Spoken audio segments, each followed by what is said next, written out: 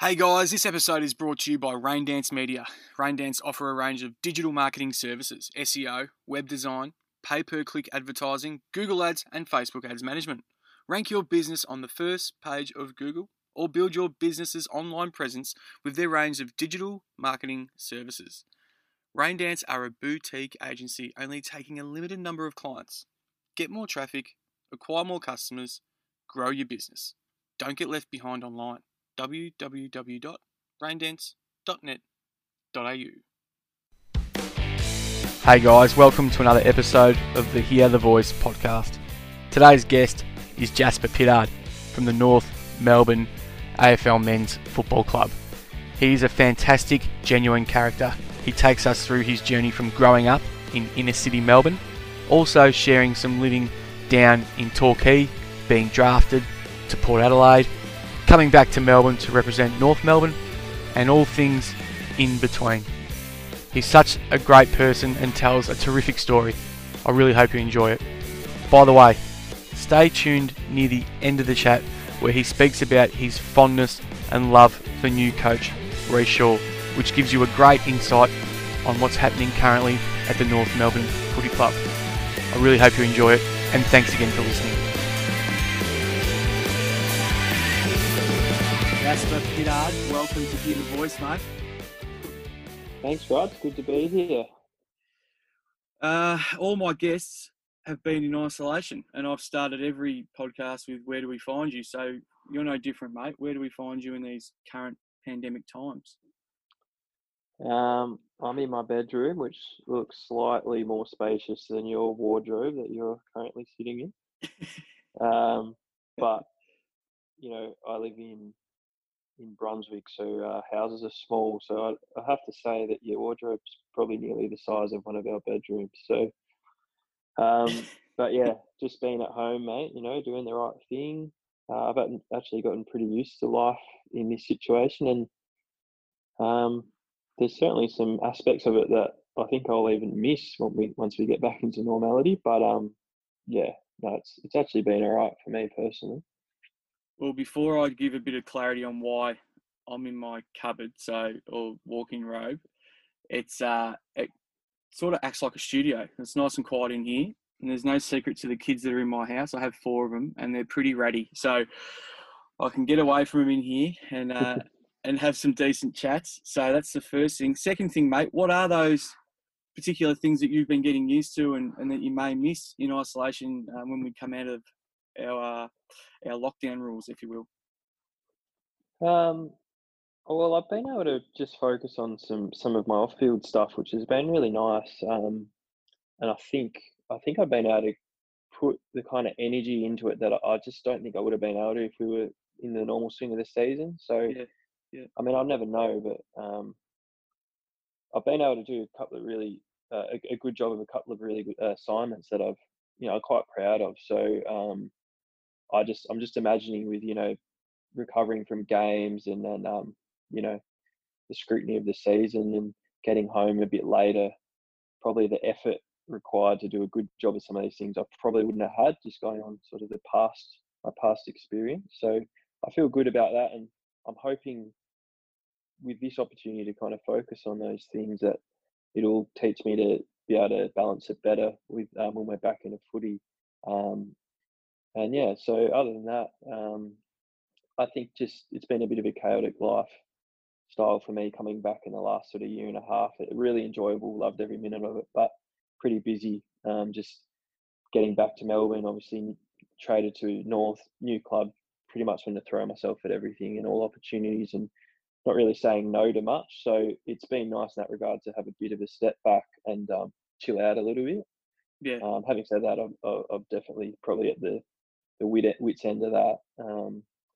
But yeah, I mean, spending just some quality time at home with my girlfriend. Probably we've both been really busy in the last year, and even though you live together, sometimes you're not even really spending too much time together, if you know what I mean. So Yeah. that kind of thing, and mainly just the off-field stuff and being able to put some good energy into that. I know that you are heavily involved in studying graphic design, and your girlfriend's name is? Grace. And So, what does yeah, she do? she's a secondary school teacher. So been a bit of a tough period for her. Yeah, for sure. Navigating through online teaching and, been pretty difficult for the students all across Australia, no doubt, having to get accustomed to that. Yeah. But yeah, for the teachers, I mean, I already knew teaching was a tough gig. My dad's a teacher. My mum's done some teaching, and Grace has been a teacher for 5 years. So I've seen what it's like firsthand, watching them all come home and report writing time and all that. But I probably already never thought. I thought I'd never want to be a teacher, but after this period, it's like, geez, I I don't envy some of the work Grace has had to put in. But she does a great job, and she's hung in there. So yeah, but it's been good to just be, I suppose, a bit more involved in each other's day-to-day lives. Yeah, that's cool. And I echo those sentiments, mate. Our primary school teachers that have been looking after the kids, and actually I have one in high school, their online facilitation has been really good. We can't fault them. So yeah, I give Grace a high five for us when you see her, or if you're trying to avoid her at the moment. I'm not sure what you're doing. I will after this. Let's go back to where it all began for you, Jasper. So you nearly started to allude to some of the things surrounding the trade in North Melbourne and getting back to Melbourne, but you're originally a Geelong boy. And was it Torquay or St. Joey's or both that you were having a run around with when you were growing up? I'm actually originally a Melbourne boy. This is something that I consistently have to clarify. I grew up in Brunswick until I was 16, but my dad and my stepmom lived in Torquay. They moved down there when I was about 9. Okay. So I spent I think probably like under 10s to under 14s. I was playing for 2 teams. I was playing for Fitzroy Juniors, which is Brunswick Street Oval in Fitzroy. I was playing for them one week and Torquay Juniors for another week. So, because I was spending every second weekend down in Torquay with my dad and my stepmom. So that was good, but it got to a point where Dad sort of said, I think you should commit to one team, and it was hard, I guess, sort of assimilating into Torquay to a certain degree because I wasn't going to school there. I literally only knew these kids through footy, and I was only playing every second week. So it took me a little bit of time to sort of feel a part of that. And then it was, as I got to under 13s and 14s, I think Dad just thought it'd be good for me to sort of play with one team. So I played a couple of seasons at Fitzroy, and I ended up I played one season for Flemington as well in the WRFL. Yep. And this was a period where you start sort of going through the under sort of 15s TAP Cup and under 16s Carnival, and I was with the Cold Cannons. Yep.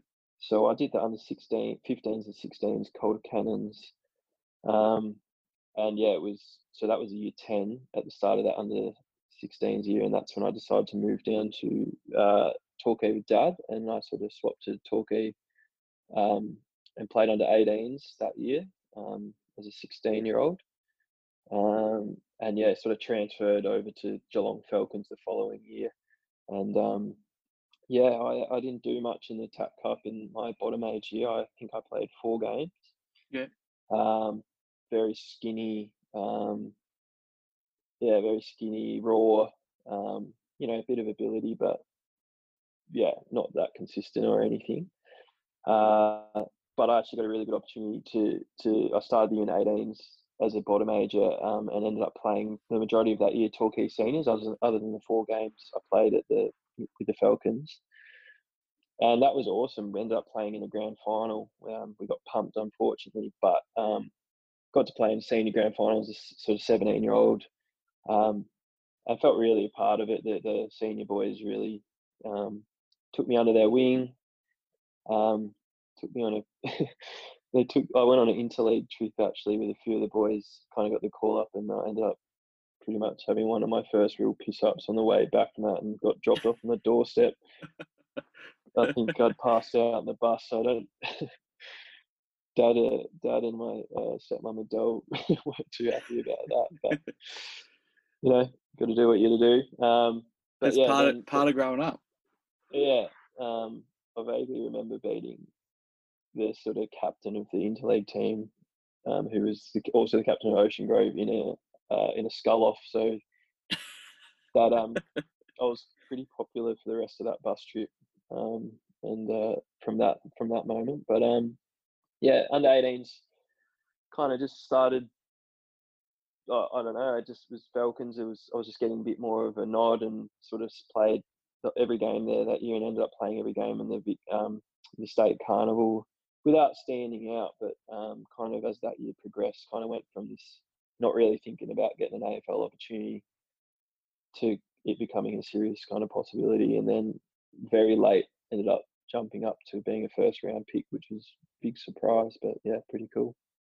Absolutely, and I want to talk about that and the experience around it. But so far, you've given a hell of a lot of insight, and I love being wrong on this podcast, and I'm definitely wrong. I had a St. Joey's comment in there, so I'm not sure where that come from. And also, no, sorry, I haven't mentioned that.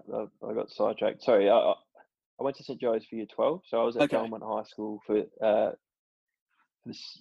most of year 10 and 11. Yep. And yeah, probably on the back of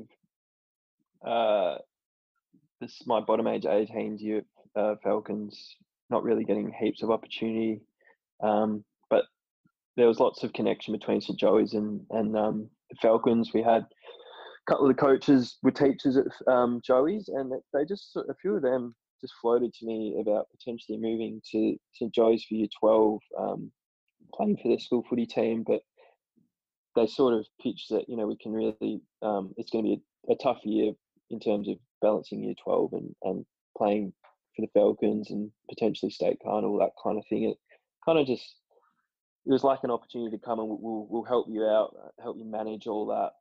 But kind of that link between St. Joey's and the Falcons.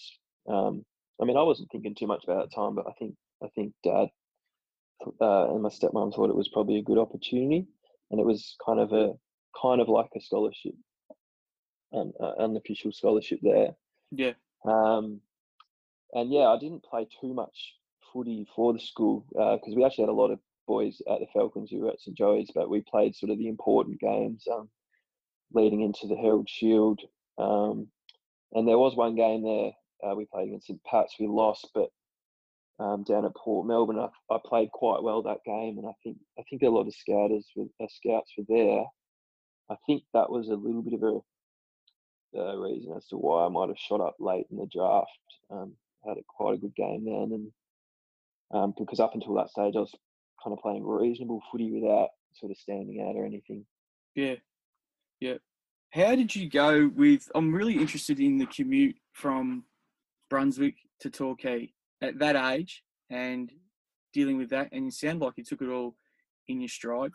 Was it a struggle at the time or a challenge? And tell us more about that. I find it really interesting. It's a part that I didn't know. I didn't know anything about the Cannons either. How did you go through that period of your, what are we talking, 15, between 14 and 16 maybe? Yeah, well, Dad actually worked in at Brunswick Secondary College, which is around the corner from where I lived with my mum. So he was living in Torquay but commuting full time until my first sister was born, Matisse, and when I was 13 when she was born, and then he cut back to about 3 days a week. So he did a lot of the travelling with me, and it was actually really nice. We had to get up early, so when I stayed the weekend, and we'd get up early Monday morning to head to Melbourne.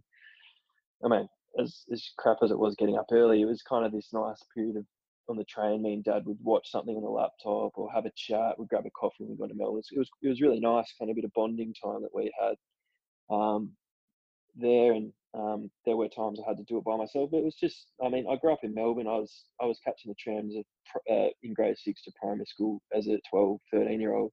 Yeah. So I was pretty used to public transport and pretty independent kid, I guess, and like constantly out with friends and sort of going into the city anyway. So I didn't really think too much of it at the time. Yeah, but it just got to that stage where I was keen to try living with Dad when I was about 16, and kind of I guess missed him a bit, and was probably a good move potentially for footy in hindsight. I can't remember if I was thinking about that really at the time, but um, yeah, that's sort of just the way it panned out. I don't really remember it being stressful necessarily or anything.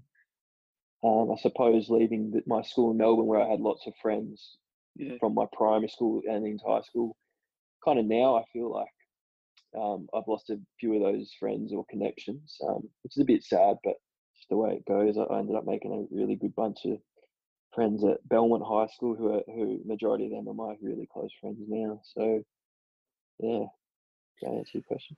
Yeah, definitely. No, it's a great insight. And I think it paints a bit of a picture to potentially you being drafted. I think growing up in inner city Melbourne and then having a lot of independence, as you just touched on, being able to catch public transport at a young age and being given a lot of responsibility, and then being exposed to commuting to Torquay. And you even talking about it now, you seem pretty cool, calm and collected about it, which is your nature. But for others, it may not have been the case. And I feel like once we get back to what you were touching on when you had that really good game for St. Pat's in down at Port Melbourne, and you're being looked at recruiters, potentially recruiters are looking at the whole picture and looking at this and thinking, I'm going to start talking about Port Adelaide now. This is a kid that we can draft because we know that he'll probably be able to handle it. He may not get homesick. He's done a little bit of living. He's a little bit ahead of his time. Do you think, am I stretching there, or is that the case? And was that the case when you were being interviewed in your draft year? Yeah, my memory's pretty bad, unfortunately. I mean, I remember stuff from the draft combine about how I interviewed.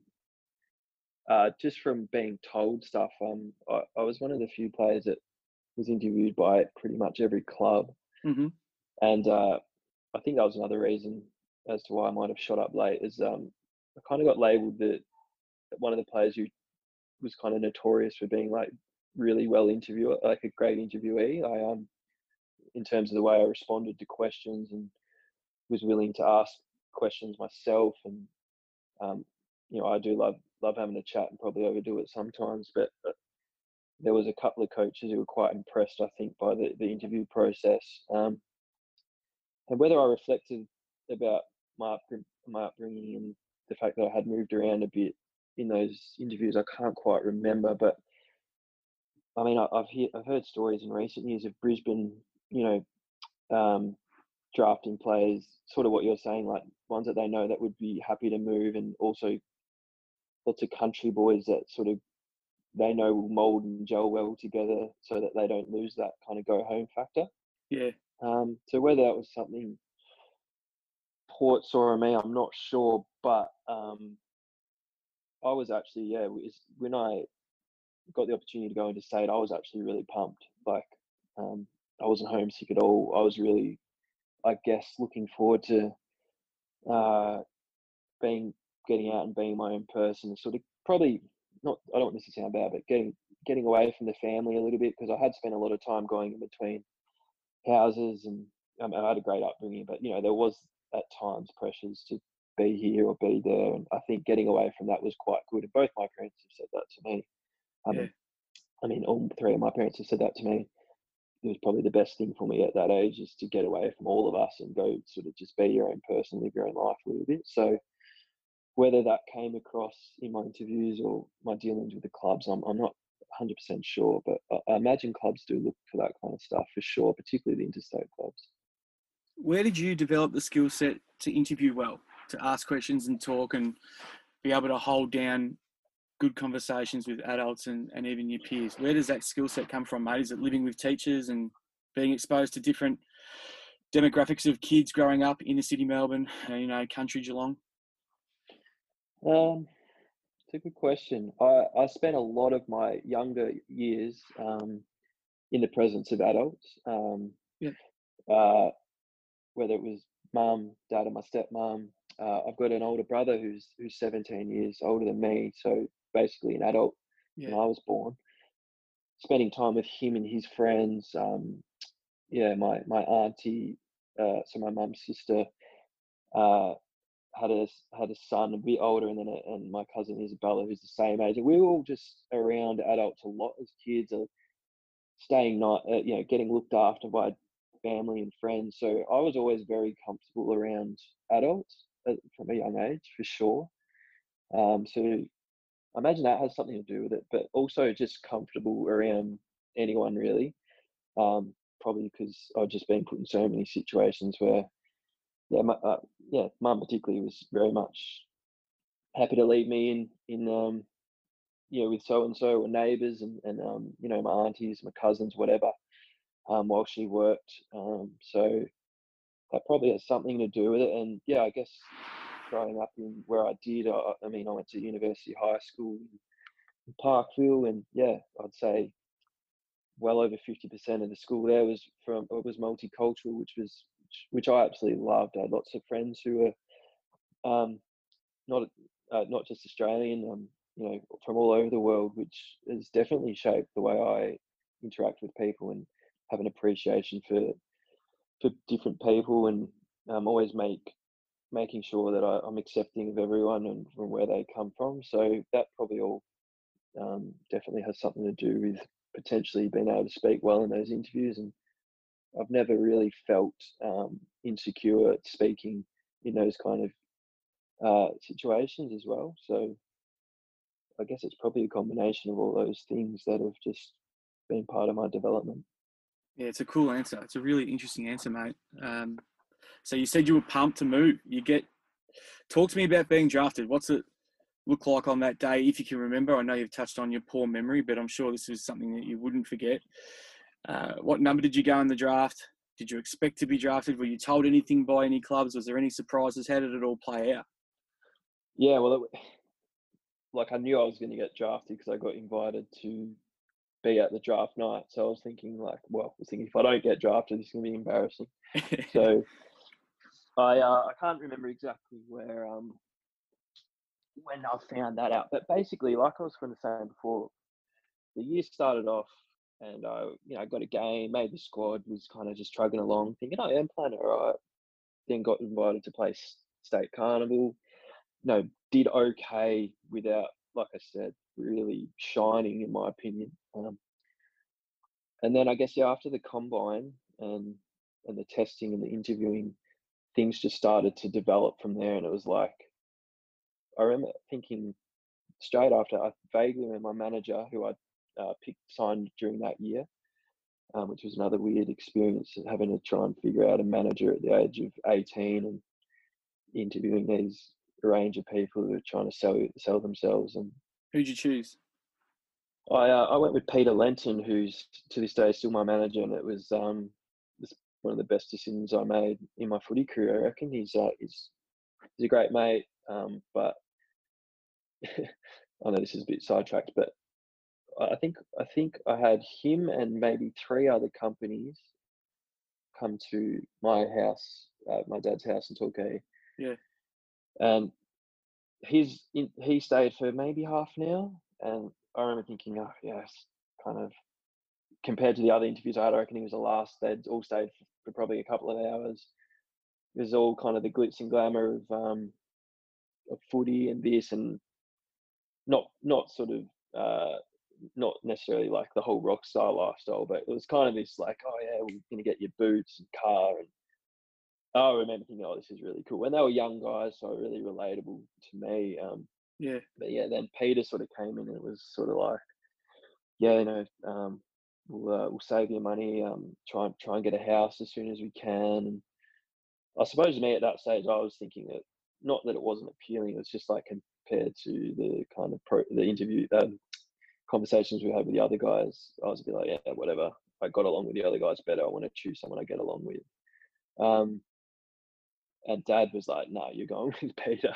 Because, they want to talk about houses, and I think he felt like that was a smart choice. And I'm glad I listened to his advice on that one. And so Pete's been my manager ever since, and he's unreal, and he's a huge reason why fingers crossed, I should be, I've been able to do some things financially to keep me in good stead going forward. Because I'm pretty, when it comes to that stuff, I'm a bit of an airhead. So he's been awesome in that regard. But yeah, I got the invite to the draft combine, and it was sort of like at one stage, it was like, oh yeah, maybe sort of get drafted, or then it was like maybe 40 or 50 mark, and then it was invite to the draft combine. So it was looking like first round selection potentially. Yep. And I was a mad Saints supporter. My whole family was and still is, the majority of them. And they just lost the 09 granny as well, so it was pretty flat about that. Yeah. And I actually were one of the ones who were really keen on me. I remember this. I know I said my memory is bad, but I definitely remember this. And there was definitely a conversation with my manager, them saying, pretty much committing to picking me at pick 16. Wow. Which is what I ended up going at 16. So I was thinking, far out, this is too good to be true. And yeah, they ended up wanting to go for Andrew Lovett. Got a ready-made. They'd just lost the flag, so I guess they're still in that premiership kind of push. Yeah, I remember it. And they got Lovett, but they had to give up pick 16, and it was like a three-way trade. And Port Adelaide ended up with 16, and they were one of the clubs I think, interested, but I hadn't had heaps of chats with them. But they'd come to my house, and it seemed like a pretty good conversation. And then it ended up being them who picked me on the night. And yeah, it was cool to be at the draft night, have my family, my girlfriend Grace, who we'd been together for about 8 or 9 months at that stage, and still together now. So it's crazy to think that she's literally seen every step of my journey. It was a weird night. It was kind of the beginnings of when they really were starting to make it a bit of a big deal on Foxtel, and the coach was there, like Choco Williams was there, and then you were doing radio interviews, and it's a bit of a blur, but it was a cool thing to experience, I guess. What's Choco Williams like for a young 18-year-old, 17-year-old kid to get drafted to Port Adelaide? How was the transition over there? Yeah, he was really good. Yeah. I only had him for less than a year because he moved on 2/3 of the way through the 2010 season. So, Matty Primus took over. But I don't have too many memories of that first year, other than a couple of things. At my first pre-season session, so I was staying with Paul Stewart, who's a ex-player at Port, a very good friend of mine now. I was staying with him and his parents. He's a player development officer at Port now. I lived with them for 2 years, but I remember having brekkie day, the day morning of my first session. I had like an up and go. Anyway, basically had heaps of milk in my brekkie, and I can't even remember what we did for the first session. But 10 minutes in, like I threw up everywhere, and it wasn't really because it was hard work. Because the first years weren't even they weren't making us do much. It was because I just had to, like, it was just shocking breakfast to have. So it wasn't a great look, and we're all jogging off just the first years away from the group, and Choco had all the boys in together. I don't even know what he's saying. And I was just kicking this soccer ball around. I don't even know why the soccer ball, and I tried to boot it, and it came off the side of my boot, and it was just like swerving, like closer and closer to the big huddle of players, like to Choco's head. And I think it missed his head by probably half a meter. And I just remember thinking, I've just about delisted myself on the first day. You can't kick a ball into the head coach, not just a head coach, like Choco is a bit of a legend. So but yeah, that first year was good, mate. Like I said, I was rapt to go do something different, be away, I guess, and start this new life. And I had a couple of guys who I got drafted with from Victoria who we became really close with, and that group of guys and another couple of rookies who have all become very close friends, and we're still close friends today. So there's heaps of interstate boys too. So it was quite easy. We just all hung out and kind of relied on each other. And probably that first 3 or 4 years, and did the classic. We're all going to be together for the next 10 years, and we're going to flag and this and that, and how good's this. And we were just really close bunch of guys, which made it really easy for me. It was probably hard for my family, I think, in ways. I think particularly Dad and my stepmom Adele, because I'd only lived with them for a couple of years really. So I think it's kind of I finally moved with them, and then I was away again, and I have my two younger sisters at this stage who are sort of missing out on some of their upbringing. But you got to do what you got to do. You do. You definitely do. Were you picked to play early, and maybe even before that? Were there some senior influences around Port that you sort of latched onto? And we hear a lot of stories about younger draftees jumping on the back of the coattails of senior players and sort of mimicking and doing everything they do. Or were you walking your own path, mate? Were you making your own way to playing your first game and doing it your way? Yeah, it was interesting. The culture, I don't know if it was like this, across the whole competition, but it certainly was. It's kind of the end of this kind of culture at Port of like the older blokes don't really talk to you, and Yep. you don't dare say anything to them until they look at you. Basically, there was a bit of that at Port, which was difficult at times for me, probably being an outgoing person and just a friendly guy who wants to get to know everyone. Yeah. I certainly had some funny interactions with a couple of fellas. It took a while for Chad Corns to warm to me, which was funny. But when I didn't play in my first year. I played the first 14 games of my second year, and when I played, I felt accepted, I guess, by some of those older guys, and Chad started giving me the time of day a bit more once I'd sort of, I guess, done a pre-season and showed that I could play and all that kind of thing. But that was kind of the end of that kind of culture. But there was a bit of it still floating around, probably my first 2 or 3 years. Yeah. Something that I've always reflected on, I never want it to be like that for any of the younger guys, because I just think,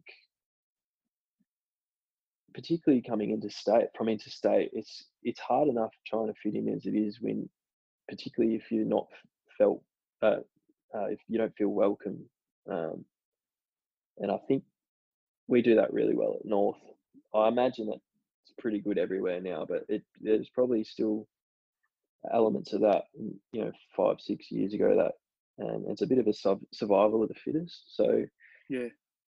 in many ways I had a really good time, but I definitely had to adapt, and it's probably, and I do talk about this with my girlfriend Grace a bit, because she would sometimes say to me over the years at Port, you're a lot different around the footy boys compared to me or with my mates. And I used to be like, nah, what are you talking about? But I think I did have to feel I had to probably change and adapt a bit to fit in, and probably go away from what I probably was as a person in many ways. But I was pretty young, just trying to grasp life, and footy there's a lot going on.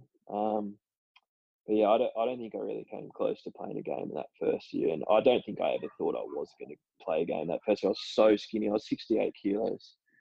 I'm now 83, 84, so I was physically not ready to play that year. But I think they might have dangled the carrot late in that year, but I did my hamstring in that SANFL, so that was kind of squashed. Okay. So when you're over there, what is filling up the rest of your days? Are you studying back then? Are you getting anything on the outside to keep you grounded and keep you focused, or are you literally just into the footy club, out of the footy club, and left to your own devices a little bit? Yeah, I didn't study the first year, or really, basically didn't study for the first 4 or 5 years. But I tried to study in the second year because Dad basically said that, they're paying for a fair bit if you study as an AFL player. Like, you'd be crazy not to do it, and it's totally fair enough. But I just wasn't ready to, like, I started doing human movement, didn't really know what else to do, and then, like, I think it was 6 weeks in, I just quit, and I was like, I don't want to do it. Albeit I had a horrible, like, boring subject first half. Yeah. And me and Andrew Moore, one of my teammates, were doing it together, but we accidentally enrolled into different classes. So the whole point was we were going to go and do it together, and then we weren't in the same class. So I was like, well, we've had a mare here. So I'd scrapped that, and I was like, I don't even want to do anything sport related. And it's funny because now I see myself as a very driven person in football and outside of football. But those first few years, I did float through a bit. Didn't achieve much outside of footy. Like, was just hanging out, playing PlayStation, all the normal kind of teenagey boy stuff, wasting a lot of time, hanging out a lot with the boys, which was great fun.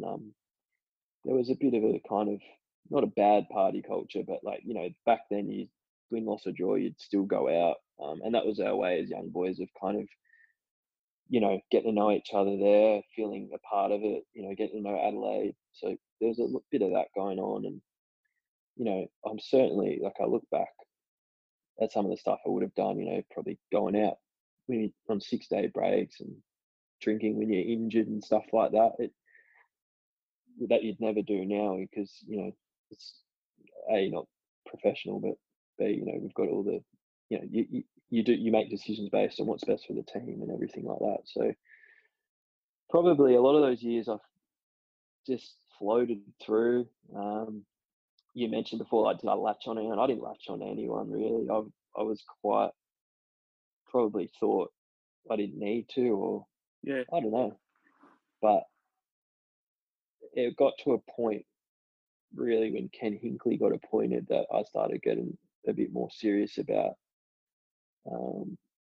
standards and training and following guys and wanting to be one of the better trainers and kind of wanting to be up at the front of running groups and stuff like that. So yeah. Does that come with what your question is? No, it's cool. It's a great conversation, mate. I'm sitting here thinking, where do I go with response? And where do I take the next way of conversation? Because there's so many avenues that we can go down. I mean, you've touched on your dad, who sounds like he pops in and gives some timely advice at the right time. But then also, he must be, I guess, not good enough. I'm not too sure what the word is, but wise enough to let you go and be a teenager. And you talked about drifting along and floating around in Port Adelaide and stuff like that. I guess it's part of growing up and looking back, and I will get to your current role at North Melbourne. We'll get to all that stuff in regards to leadership and who you are at that footy club and what you represent. But you've just touched on Kenny Hinkley, and you've gone through a bit of a floating phase in your career, and he gets appointed. And I remember when he got appointed because I am a coach and I love following coaches. And this is a guy that got told no a lot of times. He had a great playing career and he had an established assistant coaching career across a couple of clubs. I know Geelong and potentially Gold Coast. He had success. He definitely did. And with good football players too. But he kept getting knocked back, and the Port job came and he got it. And it was an interesting watch. And early on, they played some really fast, attractive, physical footy. And then you've just touched on your career sort of taking a turn for the better in wanting to be in the front of running groups and maybe a little bit more commitment. So let's go there, mate. Let's talk about when Kenny gets appointed and how that goes with your footy. I probably should mention, because I didn't mention, so like Ken came in 2013 and so was that. So I'd been on the list for 3 years. Now the second year I played 14 or 15 games, I think it was, and I did my hammy twice, but I got through half the season, did my hammy, came back for a game, did my hammy, same game, and that was it. But I played good enough footy. I mean, I got a Rising Star nomination. I was getting picked based on form. Maybe early it was about giving me a game as a young, kind of high draft pick, but I was keeping my spot. 2012 was a really difficult year because I had reoccurring hamstring issues. I played one AFL game for the year, which was in Darwin, and that was off the back of missing the first 10 games with hamstring, which I'd done one in the preseason, came back, was playing half a game of reserves for SANFL to get game time and get back to a full game the next week, blah, blah, blah. Yep. And I did my hammy like 2 minutes before I was meant to come off and be done. And then I just had kept having setbacks, not really doing them, but just it wasn't getting better. So we ended up taking 10 weeks off, and it was a really shit period for me. And anyone who's done hammies, it's just a really annoying injury because there's no real time frame sometimes, and it's a very individual thing. Like they react to you react to the training differently to others, and they can just take time. There's scar tissue, and is that just a grab of scar tissue, or is it about to go? So there's a lot of that kind of mental demons you're battling with to get back from an injury. And as a young guy, not really having too much experience, I was pretty impatient and yeah, hated the fact that I was just putting in all this work into rehab and not really getting anywhere. Yeah. And then I came back and finally played 5 or 6 SANFL games, felt like the hammy was good, got picked, and we played Melbourne in Darwin Saturday night. And at the end of the first quarter, Chad Wingard ran back courageously. I was on my man, and I went up to spoil, and Chad Wingard, it looked really courageous from him, but he kneed me in the ribs, and I ended up puncturing my lung and cracking my rib. Yep. And I had to stay in Darwin for like 2 or 3 days, and I couldn't fly back because I've had a punctured lung and you can't fly. So I had to catch a train back with my dad, and that was my year done after that. So I was just like a bit nowhere, like at that point. And then Ken got the job, and also that probably briefly mentioned, that was the year the whole John McCarthy thing happened. So there's just a lot going on. Yeah. For everyone at the club, and Matty Primus had been sacked. We're all a bit nowhere, to be honest. Yeah. Ken came in, and over the time, me and Ken, we're very different personalities and didn't always get along. Not didn't get along, but we're just different. But yeah, he gave me opportunity and consistently played me throughout probably 13, 14, and 15. And there was times there's no way I deserved to get a game, but he just gave me games because he wanted me to get to sort of that. He wanted to get me up to the 100 games to give me that experience to, be a consistent player. Yeah. We had Darren Burgess come over at the same time, Ken, who just got the whole list super fit, and none of us knew how to train properly. Brad Ebert came over from West Coast at the same time. And he's a really good trainer, high standards coming from West Coast are the same. And it was basically laughable to him what we were our standards. So yeah, lots of change got made, and I learned how to train hard and learned, like I said before, how to want to be at the front of the running groups and winning time trials. And we had an unbelievably fit running group. And that first 2 years of Ken's tenure there was unreal, because we came out of nowhere. We played finals both years. We were taken on at all costs, but we, played a really good defensive game as well. We were exciting. And we built this really cool momentum. We kept coming back and winning close games. And I actually got injured that year as well. I played the first 4 and did my quad, and I ended up missing 8 weeks with that, which was pretty disappointing, because off the back of the year before, I was thinking, great. Here we go again. I remember hamstring stuff again or something like that. Yeah. And I'd actually set out at the start of that preseason, so that I'm not going to drink this preseason or this season to just to see if it makes a difference, basically. Yeah.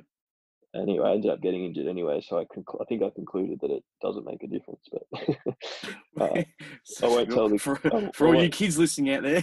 I won't tell the kids. But no, it was good for me to try and be resilient. And anyway, I got back from that quaddie. Ken put me straight in, and I wasn't even confident I'd be able to kick at that stage. I was still scared I was going to do my quad. Yeah. And I just had a good patch of, not necessarily form, but I don't reckon I missed a game for probably 50 or 60 games, maybe even a bit more. And embarrassed at times to be playing when I knew that guys were playing better in the SANFL. And I didn't want to be the guy that was like, I know, we all know I shouldn't be playing, but what am I meant to say? Like, and Ken, he was really good at persisting with me, I guess. Was that just you though, Jas? Like, was that just your thoughts, or were you really not playing good footy, or did you just have a little bit of self-doubt at the time for reasons unknown? I'm not sure. It's interesting. Like, if you keep getting picked, I mean, AFL is pretty ruthless, man. Like, if you're not performing, you get dropped. It was just like we were playing well as a team and winning you know, more often than not.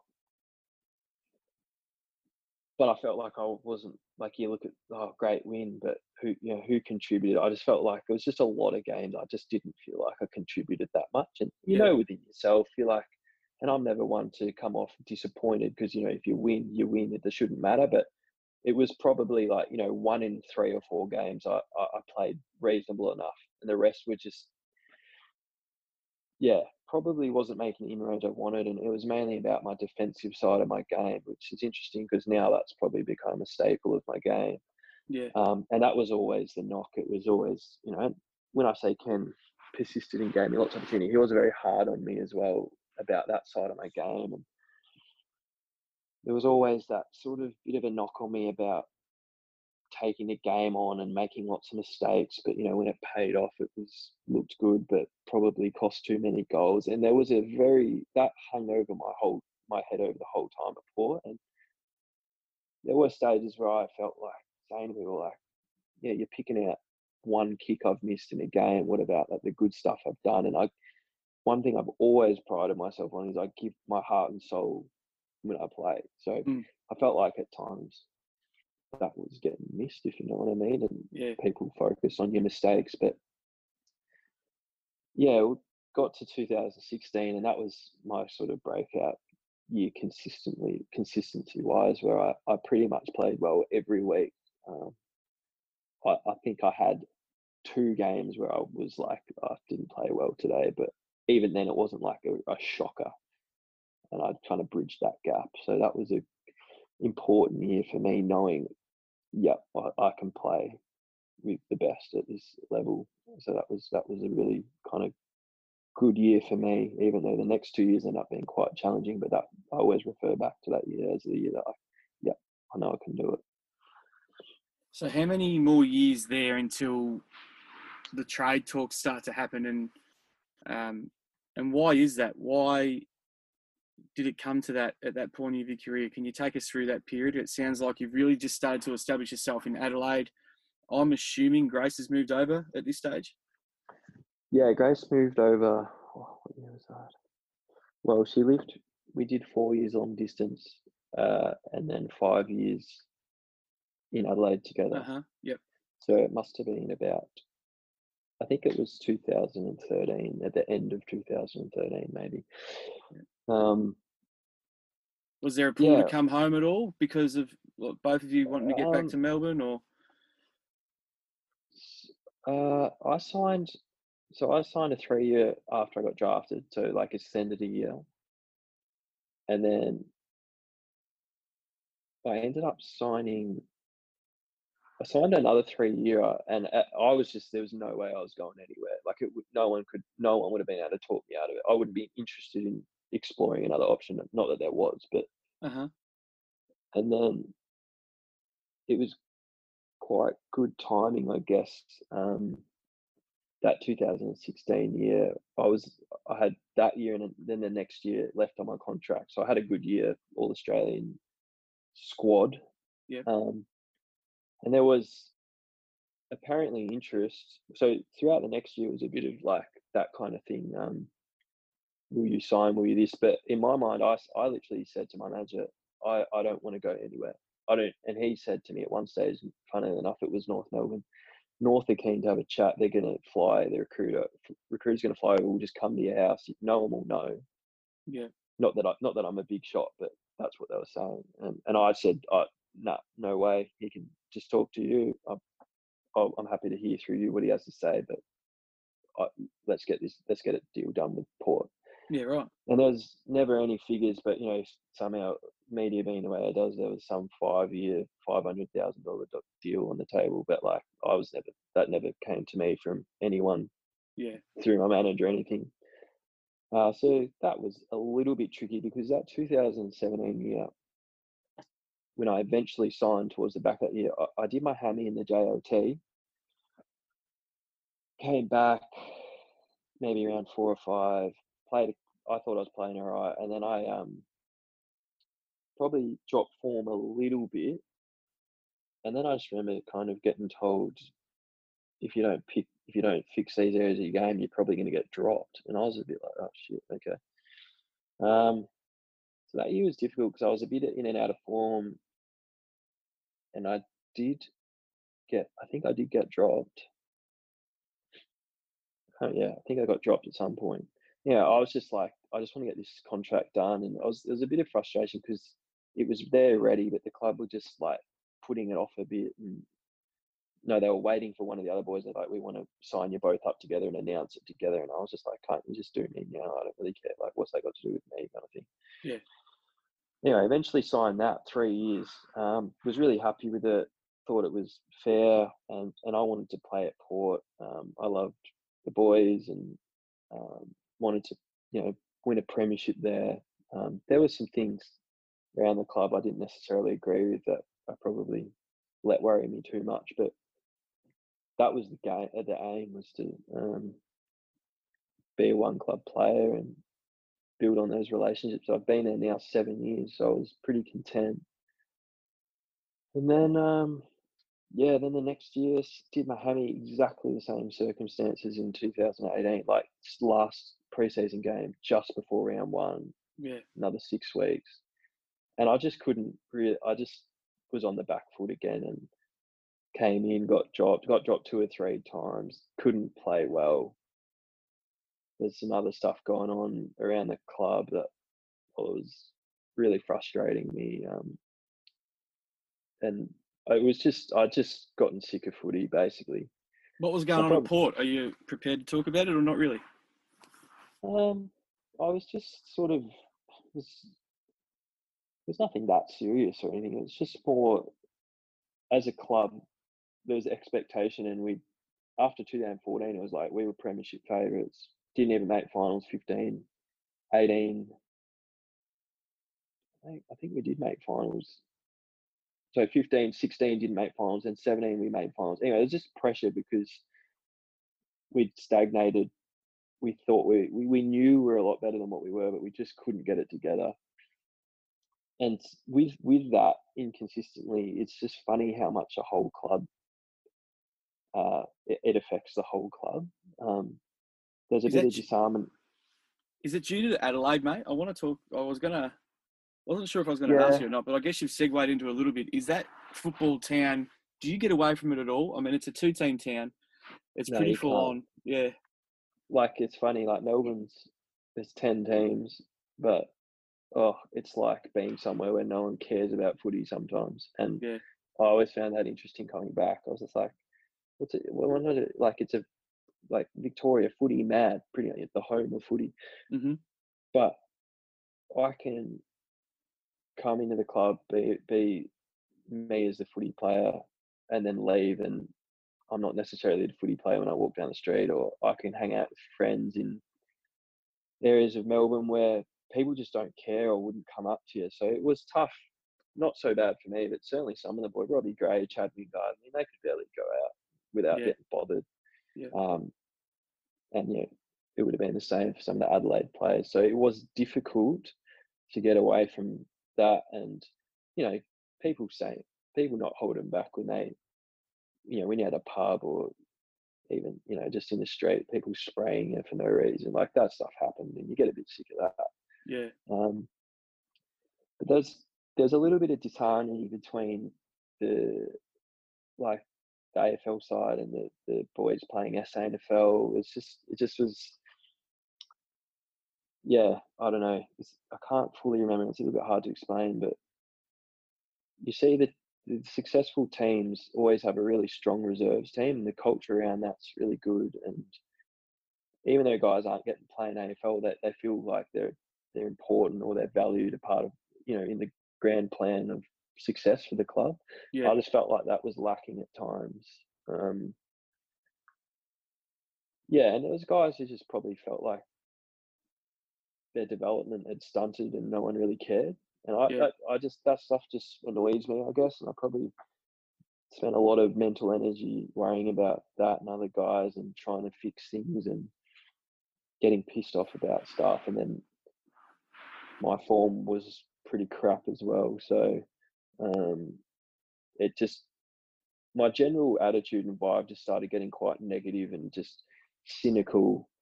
And part of my humor is to be a bit kind of cynical and like satire, I guess. But Yeah. But it was probably just compounding and becoming. I was creating an environment for myself where I just hated footy. Yeah. Like I hated it. I was looking forward. I would openly say to teammates, when this 3-year deal's done, that's it for me. Like I can't wait to leave footy. Just other stuff about the industry in general, just there's politics of it all. I was just like, it's just stupid and I hate it. Yeah. And it was definitely affecting my football, and I wasn't unhappy because I can always separate footy from my life and find things that make me happy. But it is your job, and it does take up 90% of your life. So I was becoming probably just a bit too negative as a person. Yeah. And yeah. Anyway, the exit meeting in 18 at the end of 18, I went in there, not all guns blazing, but I was going to go in there, have a chat, and think, all right, what are we going to do to turn this club around? Like obviously I'm not where I want to be, but let's fix some stuff. Like really wanting to be positive about it, but I didn't even get to that stage because it was basically first thing that was said was, how would you feel about exploring opportunities elsewhere? And yeah, I was already pretty pissed off at that stage. That made me feel real shit because I had 2 years left. Like I'd signed not that long ago, and I felt like behind the scenes I did a lot of things, caring for players, trying to stick up for guys, doing what I thought was right by guys, and I felt like it was a bit underappreciated, I guess. Yeah. And on top of that, like, not to toot my own horn, I was pretty like well liked member of the group and popular, and was friends with everyone, just as I am at North. So yeah, I sort of left that exit meeting, yeah, a bit unsure of everything. And when it was right, it's wacky. It was Mad Monday. Not that we had a Mad Monday, but there was boys were at the pub somewhere, so I went to the pub and I was sort of telling the boys what I sort of said, and a few of them were a bit like, "Oh, that's bullshit. If you leave, if they get rid of you, I'm going to be pissed off," and all this kind of thing. So it was a bit like that. It was just a bit flattening, I guess. Yeah. And I was even saying to myself, "No, I'm not leaving. I'm just going to stay. They'll just have to cop paying my contract, and even if I don't get a game, I'll just like." That's where I was at. Like, kind of be stubborn, Yeah. just for the sake of it, which is unlike me, really. But I How had a really good. how are the Yeah. influences? Sorry to cut you off, but at the moment, like, how are the influences in your life stacking up? Where's Dad's advice? Your manager, Grace, and you touched on being able to separate, which is remarkable. Being able to separate your football life to your outside football life, which not a lot of athletes can do. They find it really hard. But it is sounding like, and even the story, even the way it's gone. And don't worry, we'll cheer it up soon when we get to North. But even listening to you talk, it sounds like a little, well, not a little, a pretty flat time in your life. So were you getting some decent advice around them, but were you just, as you just touched on them, maybe being a bit too stubborn to accept it? Or Yeah, I think Dad always, look, Dad, my mum, and my stepmom always just want me to be happy, and have always trusted that I know what makes me happy. yeah, I know Dad and my stepmom particularly would like me to probably to come home. Not, I think they liked that I wanted to be a one club player and all this, but just after years and years of being in the state, you do miss that family connection. And yeah, it was probably after it all happened, the trade went down, and even recently I was reflecting on it with Dad actually, and he said, "Oh, it's like you had to leave that place, that you just weren't happy there, and I knew that you just couldn't keep going there, because I could just tell when you talk, you're just not happy. You weren't, yeah, everything I just said, negative, cynical, pessimistic." And he's like, "It just has to be affecting your form. Like, I can't see how it couldn't be." yeah, And I didn't know that, but I always did think, what, I know game day, I try my hardest regardless, and for this club, and I've got my issues with whatever, but it was interesting though, like, as Grace, I'd already made her move from Melbourne to Adelaide and start a new life, which has had its challenges for her. Yeah. By the time the sort of trade talk came around, she was really comfortable and had a good job and had made a really good bunch of friends outside of footy in Adelaide and had really thrown everything at it and made a real life for herself. So for her, mate, the prospect of us moving back was actually quite difficult because she kind of didn't really want to and felt like her life was there now. And now all of a sudden it's just bang, we're gone. Yeah. And she, the next year she'd been offered a kind of promotion in her teaching job. So it was tough because I just felt like, oh yeah, we're all just going to back to my career again. And it's a tough thing about professional sports is unfortunately sometimes the partners probably feel like their careers aren't valued because we've just got to go follow the athlete. So, and I don't like that either. I don't like making people feel like that or feeling like my life's more important. But yeah, I was still kind of not wanting to leave, but I had a good chat with Nathan Bassett, who was my backline coach at the moment. And this one thing he said to me that really stood out, because I mentioned all these things like, oh yeah, I'm just going to stay. I don't care. Like, I'll back myself in to get back in the team, blah, blah, blah. And he said, I asked him, what do you think? And he said, look, I think you and Ken are probably, your personalities are still probably at a point now where you both need to meet each other halfway a little bit. And he just said that might be tough for you. I don't know. It could be tough. You might be fine. But he said, you're probably out of favour a little bit now. He said, you should be thinking about how much more footy you think you can and want to play. And like I said before, I was ready to just give it up after the end of this contract. So you were thinking about giving up playing football? Well, win this contract. So I had 2 more years. I was like, that'll do me. Really? How old are you? I'm 29 now. So that would have been 27 wow. and a half. And you would have happily just said, that's it would have been like at the end of this season, done. Wow. He said, if you can keep your body right, you have another 5 years in you. And I sort of said, 5 years? I couldn't think anything worse than playing another 5 years, bloody hell. Which is funny. And I've always said, those bloody old players who just hang on year after year, they try and string another year out. I'm just like, you don't want to be that guy. You've had your time. I don't want to be that guy. Yeah. But now I've been given this opportunity at a new club, and it's just really, I said recently to someone, it has been life changing for many reasons, because I've found my passion for footy again, but I have narrowed back towards the person that I want to be, and this opportunity has allowed me to do that.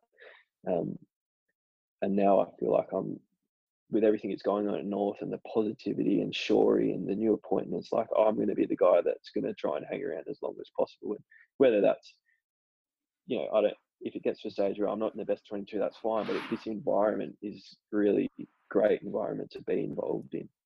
Yeah.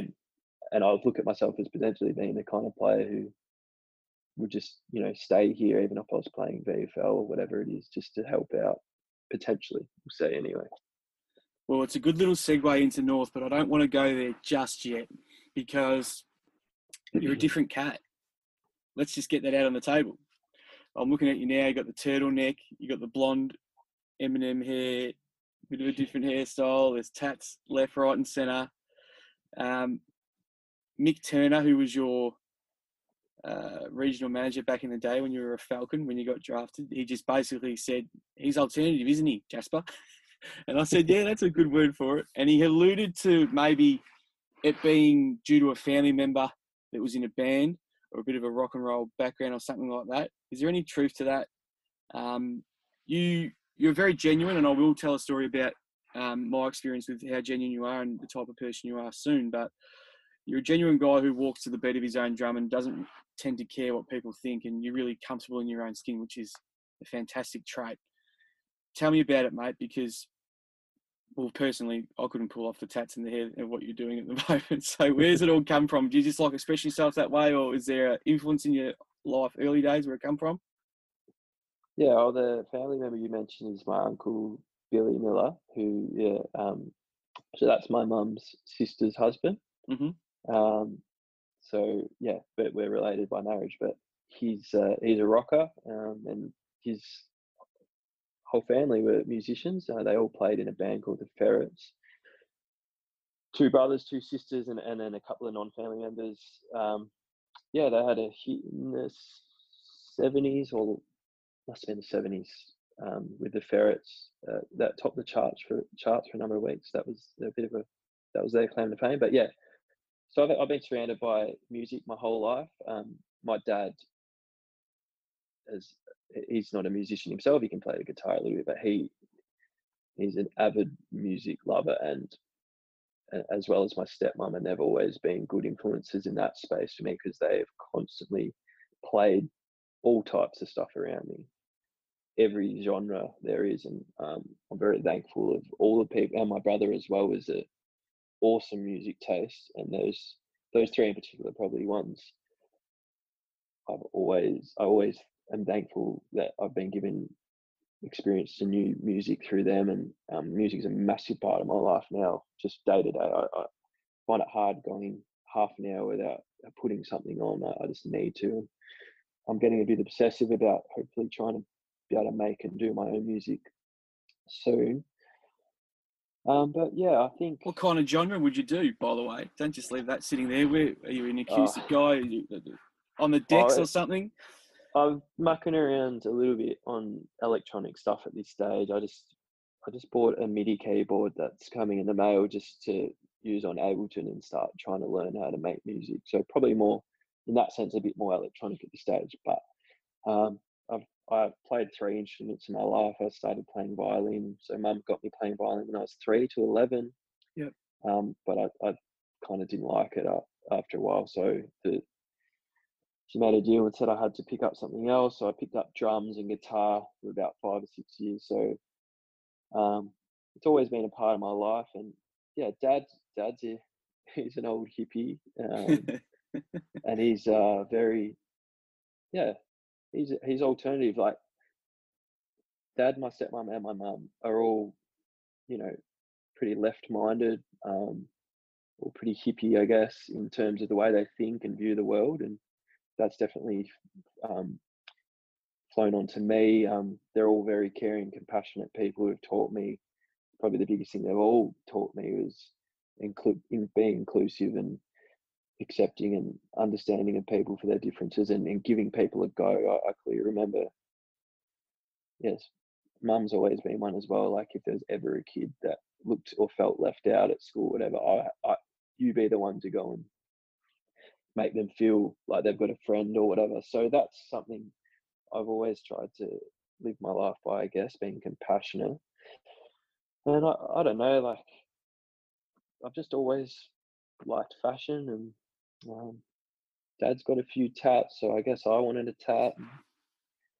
I've ended up getting a few that I regret I got now, but whatever. It's all part of me figuring it out, and I've always liked to look certain ways, and some of it's, I guess, it can be a bit of vanity at some stages, and Grace knows how to get under my skin because I'll say it's not because I care what I look like. I just like to look a certain way and try wearing this or try when I'll try having my hair like that. And she knows that it gets under my skin. She's saying you just care about what you look like. So that's kind of a funny thing. But yeah, I mean, I've got lots of friends who are similar as well. Like we do. We all have friends that are really into music. And I think living and growing up in Melbourne, you're exposed to a lot of alternative arts and culture, which it's another huge reason why I'm so happy to be back here, because I'm loving my footy, but I'm loving what Melbourne offers you from a cultural point of view, and the fact that I can do what I do and be who I am at North, and no one bats an eyelid or no one judges me, is probably the biggest part. There was probably a little bit of that at Port. I was always confident being myself, and the boys always respected that, but there always was a bit of an air of I was trying to be different. I'm never trying to be anything other than what I want to be, and if people find that different, cool, whatever. But it's not to make a point or be Larry or whatever. But It's just because that's what I'm into, and it's not really got anything to do with anyone else. But yeah, I thought isolation was the perfect time to go for the Jess Trend blonde, and She'll love hearing that. yeah, she's we've had a couple of chats about it. So yeah, I guess that answers the.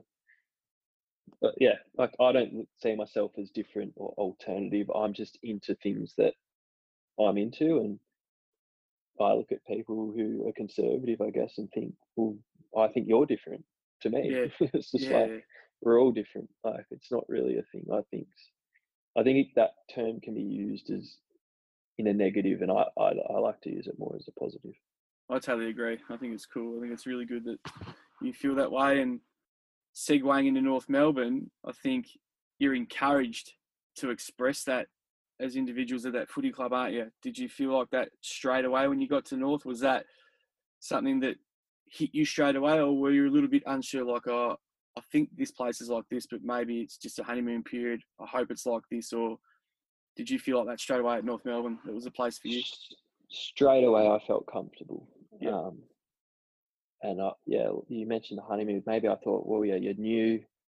Obviously, people are going to probably be nice to you. It's not like the old days, like I was talking about when your mate Chad. Yeah, you can't speak until spoken to kind of thing. That culture when you first got drafted.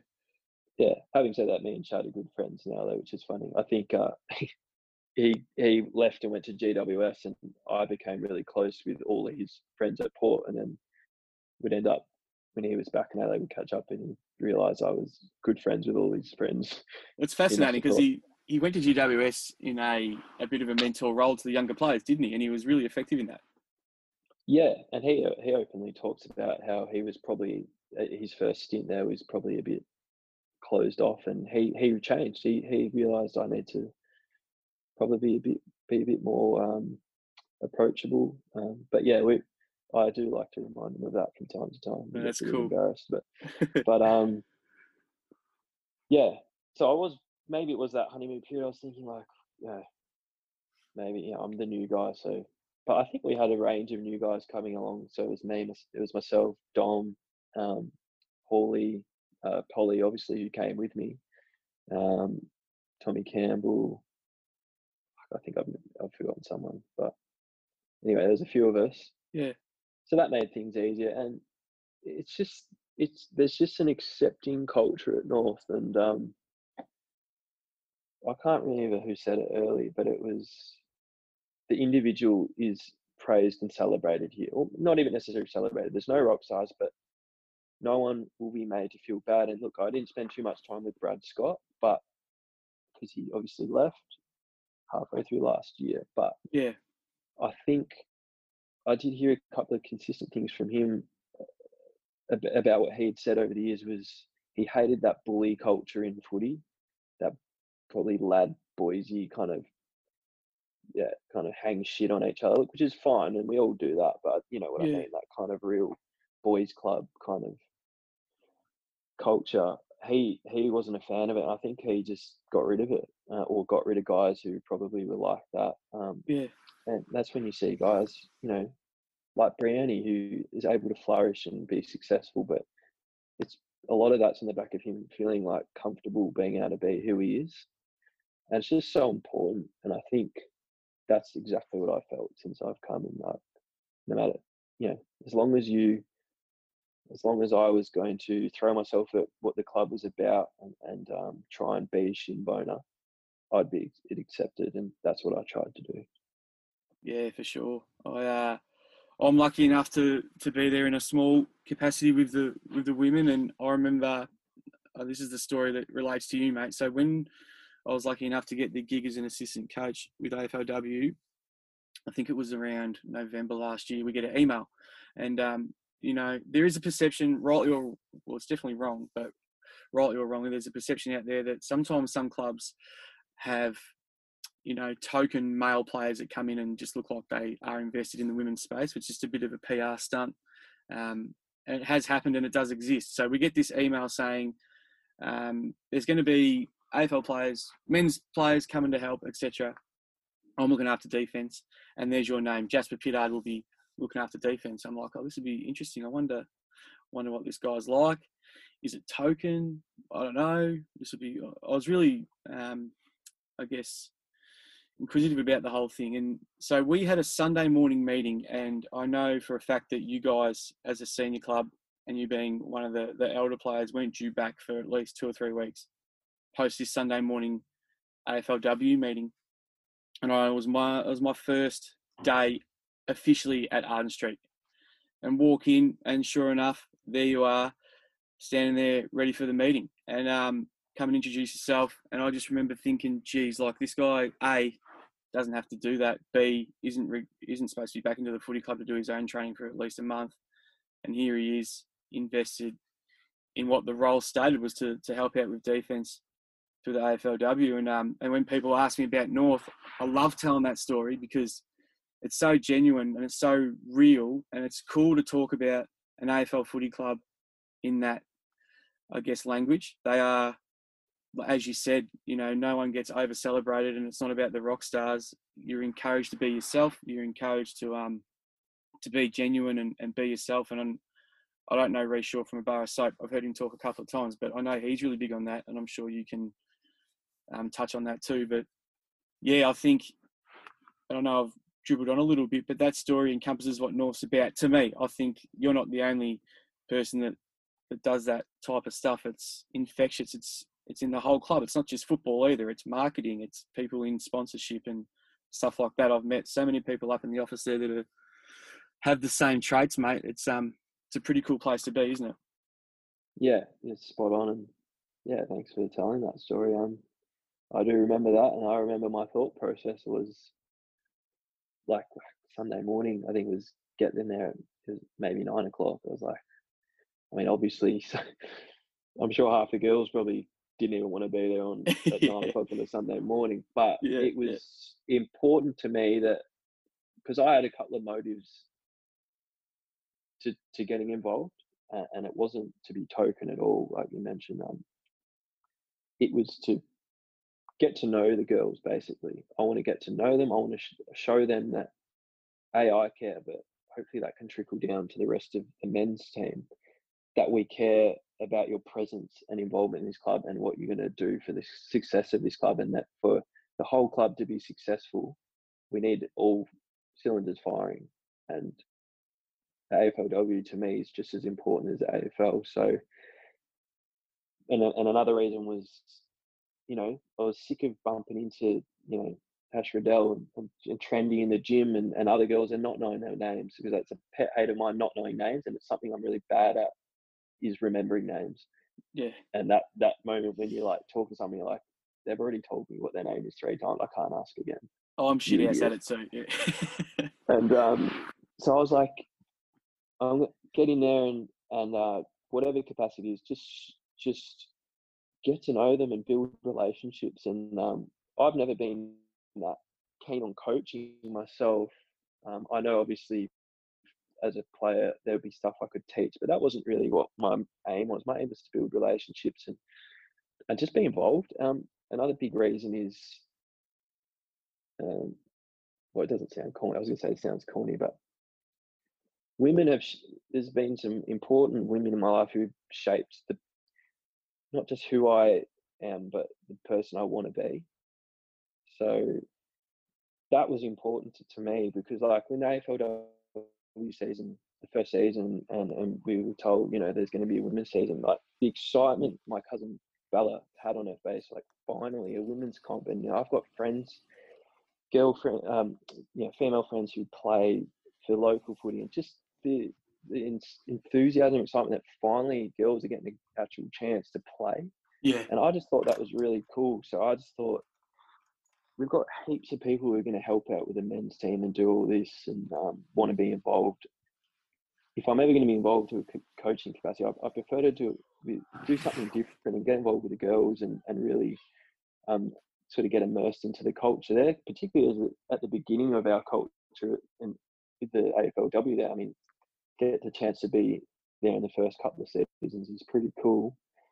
But yeah, it was really important for me to show that and I could tell the first few times I went down, it was difficult in the sense that I was a bit awkward.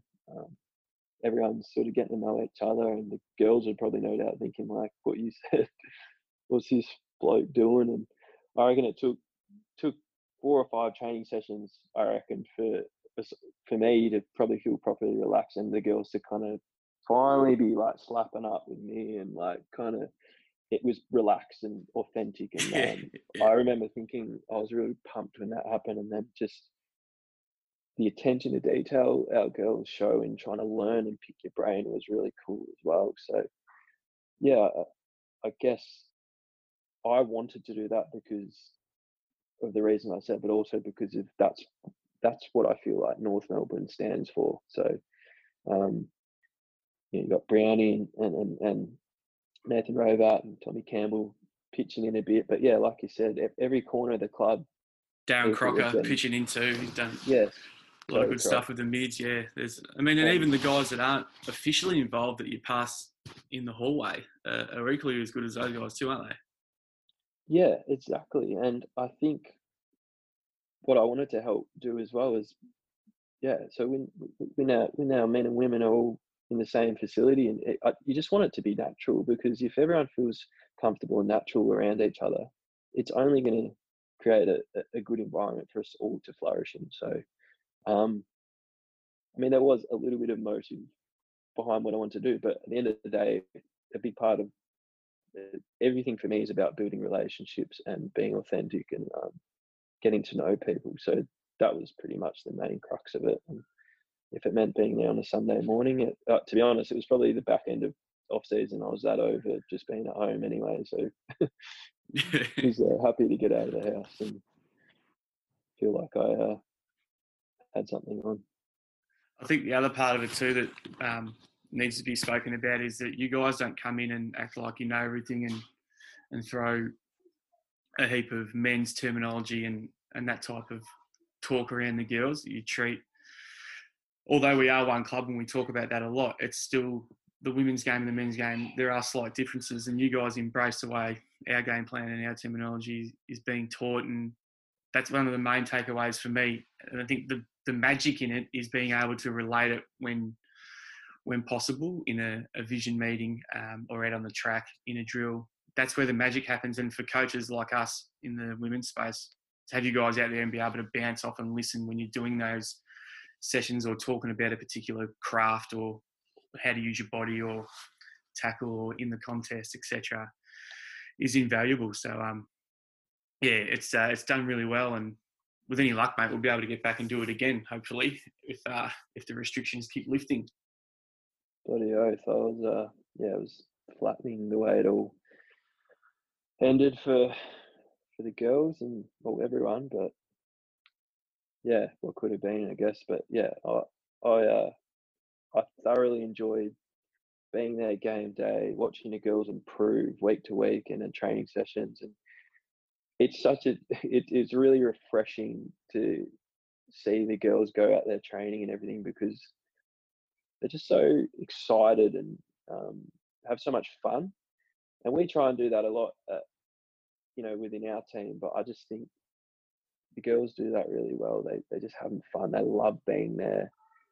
They're wrapped for the opportunity. They want to make the most of the opportunity and really, really look out for each other, which I really took a lot from. And it was just great to just be, in the rooms, just to watch them go about it. And, kick some footies in the warm up. It was great, and I'm really looking forward to next season, which hopefully goes ahead and should be sweet. Yeah, couldn't agree more, mate. Couldn't agree more. This has been an awesome chat, but it wouldn't be right if I didn't touch on the new coach and the environment and what's happening at North, because so many people talk about it, and so many people talk about him, Rhyce Shaw we're talking about, and what he's brought to the club and how his way of coaching is his own way and what he's brought to the table. Can you share some stuff for us on what you've experienced so far and why you're excited about what's to come? Yeah, well, I mentioned before, it's been a life-changing experience getting this opportunity. And I mean, sometimes you think maybe I've done something good along the way to be aligned with Shorey at the same time, because I just feel so lucky that we both pretty much came. My trade went down. He was the second person to contact me. Third, actually, was Brad Scott rang me. I was in America. Yeah. And then Heath rang me for some media duties. And then I had a message from Shorey. And I've never met Shorey, never spoken to him, played against him, but would have been at the other end of the ground whenever it was. Yeah. And the message just said something like, "Welcome to the club, blah, blah. You know, I'm new too. I watch you from afar. And I just love the way you play, and I think you're going to add so much to this back line. And you're the kind of player that we really need." And I think I needed that bit of confirmation about where I was at, because at the time I was, traded north, but I'm thinking like, oh, I'm not going to be in the start. I might not be in the starting lineup. I don't know. Like, Yeah. I don't know I didn't know where I sat. Yeah. With my foot, where my footy was at, and he just gave me that sort of. Just that simple text made me feel like, oh, great. Like, I feel like what I bring as a footy player is going to be valued right from then. And he was just such a great backline coach. I was actually, when he became interim coach, I was actually a bit flat, because I was like, I'm going to miss, like, all right, cool, mate. You're the head coach now for a bit. But yeah, good for you. Yeah, well done. What about us back? But we had Croc take over, which was an absolute joy having Croc as our defensive coach. Yeah. When Shorey got the interim, and there's so many things I could say about him, but he is accepting, he's inclusive, he's driven. He works on his relationships with every single person at the club, not just the ones he thinks are important. The people that probably think they're not important, he puts more time into. So I just think, and the work he does, like, I've never really seen someone go to the lengths he does to get to know people and make people feel like their role in this organization, whether it's player, coach, or otherwise, is super valuable, and that you matter and that you care. So how does he do it, Jas? Share a story, because these stories are invaluable. It's the best way we learn. He just puts in the time. And I don't know how he does it. Whether he's got a checklist in his book. I mean, he does carry his notebook, but he must just have players written down, like, cannot forget that person, cannot forget this person. A simple thing like this, like when he introduced, it was day one of pre-season, he introduced the new coaches. Yep. Anyway, he was saying, "Oh, we've got some new people at the club." I can't remember exactly. He say Jared Rivers, and then he reeled off like 3 names I hadn't heard, a couple of female names. And I was thinking, oh, it must be like new analysts. No, that was Jared Rivers, his wife and his kids and his family. And he did that with every coach. So it's not just welcome the new backline coach or a new development coach, just welcome them, welcome their family. This is what their family's names are. And he didn't have to look at his piece of paper to remember the names. He knew the names in his head. Yeah. So that attention to detail, to not miss anyone, is really, really powerful to me. And then the way he sees football really suits me, because I see football very similarly in terms of defensive minded. And obviously him coming from Sydney, at Port we did adapt a similar kind of defensive minded game.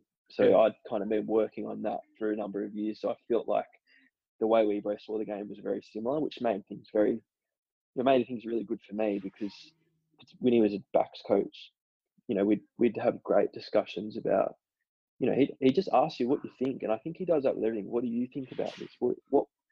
How does that make you feel? He's not just me and what I think as a coach.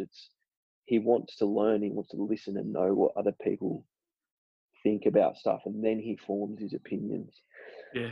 And there's been just times where I felt like, I remember there was a time he was interim coach, and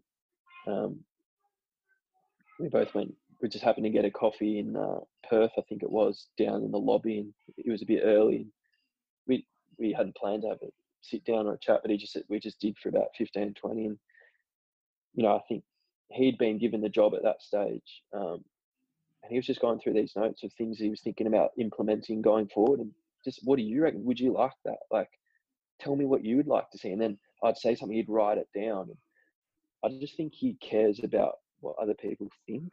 Yeah. And creating a culture that everyone has input into. And that's probably something I've always felt like I tried my best and gave my sort of heart and soul when I played and had good ideas, but I didn't always feel like maybe people cared about what you thought or appreciated that stuff. I just feel like he appreciates everyone, and was absolutely pumped when he got the job. I just can't see how they couldn't have given him the job, because everyone probably would have walked out of the door, to be honest. But yeah, I mean, even the way, that some of the coaches like Scotty and you guys doing the women's have said it's an open door. He loves having a chat, and he was down there for the first few women's games, and as a coach, I think as a club, I think that's a really good thing to have the head coach of the AFL team, showing his face and showing that, we're one club, this is important, and I'm here to support the girls, because they're a part of the club and they matter to our overall success. So yeah, I could have banged on all day about him, mate, but it's just the pre-season itself, what him and the other coaches have done in terms of connection and making us a connected team outside of just footy, like getting to know each other, breaking down barriers, getting to know each other on a bit of a deeper level. Like, the fact that a coach thinks that is valuable, important, is just like music to my ears, because that's what I'm about. I want to find the purpose beyond just playing on a weekend, which there's more than that than just playing on the weekend. That's cool. That's cool. I could listen to you talk about that forever, mate. I really could, but I'm sure you maybe have to go and cook Grace some dinner, or check back into making some electronic music, or whatever it is you're going to do. Maybe get a new tattoo or something. Well, I was thinking maybe I'll have to order my own tattoo gun on eBay and start having a go, but I don't know if that would be a good idea. So no, we've got some burgers for tonight, so I think mine might be getting a bit cold, so I better get to it. Mate, I really appreciate the chat. It's such a cool story. So many new insights that I've got to know, and that people will get to know, obviously, listening to it. You're a ripping fella, and I hope that when all this gets back, you play some really good footy and have a long, distinguished career at North, and keep doing your thing, man. Keep being you. It's cool to watch. Thanks, Rats. Absolutely loved it, and well done on all these too. I've listened to a few of them and they've been great. You're pretty good at it, I reckon. I appreciate it, mate. It's good fun. It's a good way to stay connected. That's it. All right, mate. All right, mate. Take care. Cheers. Catch up. Hey guys, thanks for listening. Really appreciate it. Be sure to share it on all your social platforms, or even text an email. And please stay tuned next week for another episode of Hear the Voice. Thanks again.